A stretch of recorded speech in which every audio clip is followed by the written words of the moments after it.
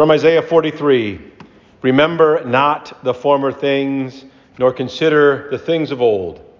Behold, I am doing a new thing. In the name of Jesus, amen. I had an odd experience the other day at the gym.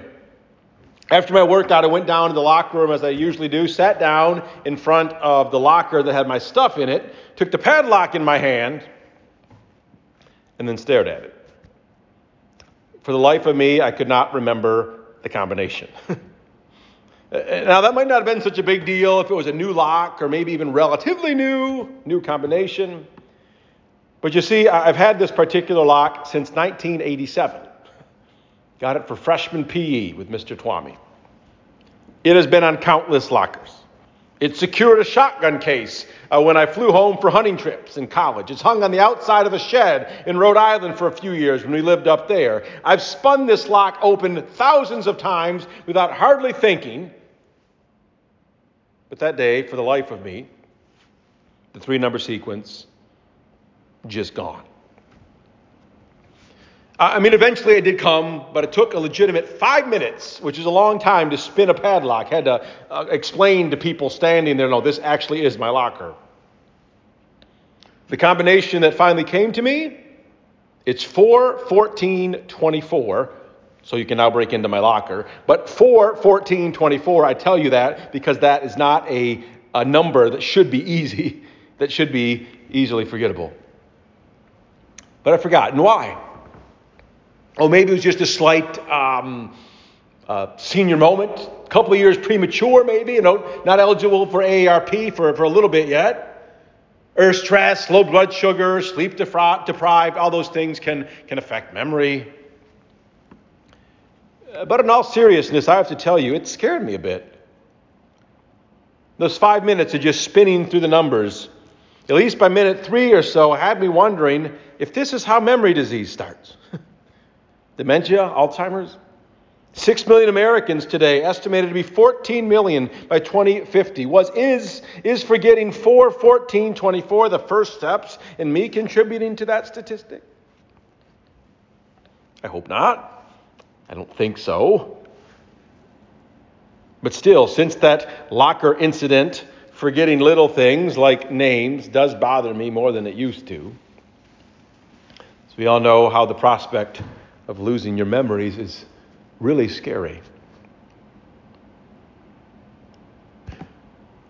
What we might think less about is how not losing your memories is scary too. How memory disease also works in the other direction, remembering too much. And how that can be a horrible thing. Think of something like post-traumatic stress disorder. That is a remembering too much disease. So that while for most people, if not completely forgotten, the memory of traumatic events at least fades. For those with PTSD, it's like the horrible thing always just happened. The car accident just happened. The IED just went off. Never forgotten or even fading, can't forget. Just there again, and again. Are there things you can't forget that you wish you could? I bet there are. Are there things you wish other people, maybe a particular other people, could forget about you, or that you could forget about them? Now, of course, there's the little things every day we'd like to forget and just move past. Sort of things we might make a little joke about. Like I like Ted Lasso's quip. If you know that show, he's the soccer coach and he quips to one of his players, Sam, after Sam blows a play at a soccer practice and he's just really hanging his head. And Ted calls him over. He says, Sam, who's the happiest animal in the world? What? A goldfish, he says. Sam says, why a goldfish? Because it's got a 10-second memory. Be a goldfish, Sam. Move on. Airball at practice, at work, at school, be a goldfish, 10 seconds. It's really good advice, actually. I told my son that if he ever hears me yelling at one of his basketball games, goldfish, he'll know what I'm talking about. Okay, you airballed that free throw, just move on. but then you are not a goldfish. And most of our things that need forgetting don't happen in games. They happen and they happened and happened well where?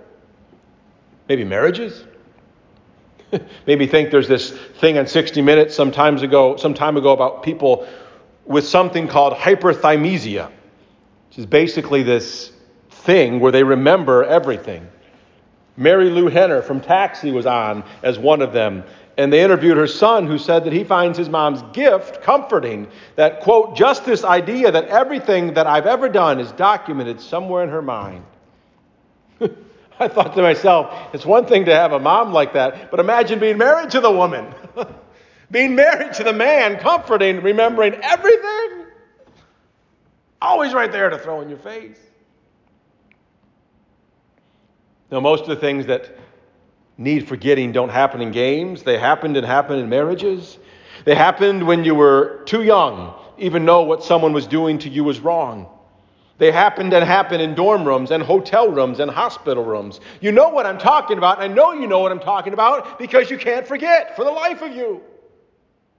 Done by you, done to you. You want to forget, but maybe someone won't let you. Certain things we'd like to forget get lodged in other people like that, don't they? Every time you see them, you remember.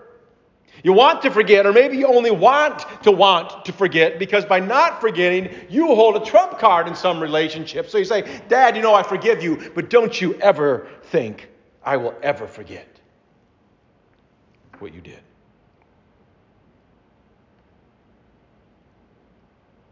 Those diseases of forgetting are horrible.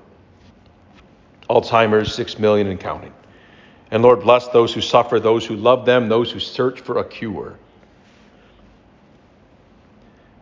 But diseases of remembering too much, because they affect 7,937,000,000 and counting, are in their overall consequences much more destructive.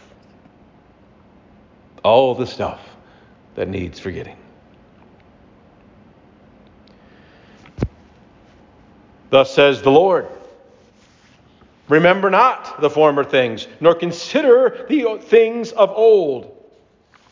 For behold, I am doing a new thing. Those words from our Old Testament lesson, the prophet Isaiah and the Holy Spirit wrote long ago, addressed them to a people with plenty of things they needed to forget, with a memory disease of not forgetting of their own. Things they needed to forget, to remember not. They were people stuck in the past, stuck in an ugly past, reliving a past of national sins of idolatry and apostasy, individual sins of greed and disregard for the least among them. They've been through exile, and now on the other side of it, people who every time they looked in the mirror remembered it all, considered it. It's a strong word. It means something like turned it over in their hearts over and over. Just like some of our unforgettables. And so what does God say? Well, first he says, remember not. Consider not the things of old. To which we might say, and maybe God anticipated them saying, to which we might say, but God, I've got this disease. God, you wouldn't be so cruel as to tell someone who's got messed up blood sugar to just stop having diabetes. How can you tell me just stop remembering? It's hard to do. To which God says, you're right, I can't just tell you to stop remembering. I'm not stopping there. I need to do something. I need to do a new something. I need to do something so new and so wonderful and so powerful and so glorious and so beautifully mind-blowing that it will blow all that stuff that you can't forget out of your mind. You see, that's how God works on our memory disease. He didn't say, well, just stop it. He's done something. He's doing something to blow that stuff away. In fact, I'm pretty sure I know where he got this idea. He, of course, got it from the great country singer, Randy Travis. Just kidding, of course. Maybe Randy Travis got it from God. But I bring up Mr. Travis because of his great song. Maybe some of you know it, or you should know. Forever and ever, amen. I'm going to love you. I won't sing it too much. I'll save that for karaoke night. But you know, and I'm thinking of this verse. It goes like this. He says, They say time can play tricks on a memory, make people forget things they knew. Well, it's easy to see. It's happening to me. I've already forgotten every woman but you. You see, the idea is he had all these memories, presumably of other women, until this new woman. It's not just time, of course, that makes him forget. Until this new woman, the one he's been singing the song to, this woman is so captivating, so lovely, so beautiful, that the memories of all those other women, well, they're just forgotten. Well, God's new thing is not a new woman. The new thing that God is doing, the new thing that Isaiah so long ago was ultimately looking forward to and promising, the new thing which is finally the only thing that can begin to heal our memories, the memories that remember way too much, the new thing is Jesus. Jesus' love for you is God's trick, is the way God plays tricks on your memory, to use the song's word. Remember not the former things. Consider not the old things. For behold, I'm doing a new thing. I'm doing Jesus. Again, you see, God has his problem. The children he loves, you, the child he loves, have this memory problem where they, where we, where you remember their own sins. They remember the sins committed against them. They consider the sins of others. Turn over in their hearts, our hearts, all the pain they've caused, pain that's been caused them in relationships. They may not be hyperthymesic, but they remember way too much. And God knows, just saying, stop it, stop it, stop it. Stop remembering. No matter how loudly he says it or how big of letter he writes it, won't do a thing. Will probably just make them remember more. Like if I say, stop thinking of a pink elephant. Boom. Stop thinking of what you said to your kid in 1993. You can't help it. That's the problem. So what does God do? He does a new thing. He's done Jesus. He gives his son. He says, see how much I love you. Look how wide open his heart. Behold how cavernous his wounds. What wounds large enough to hide and heal all your sins and all your hurts, no matter how big they are. Remember that. Consider that. Focus on that. Or in the words of our hymn, survey. Isn't that a beautiful hymn? I love that language. The hymnist Isaac Watts, the great hymnist, wrote that. When I survey the wondrous cross. Don't just peek at it, glance, nod on your way into church, but survey. Survey the cross. Turn over that cross and all it means in your heart and in your mind. Ponder it. I love that third verse. See from his head, his hands, his feet.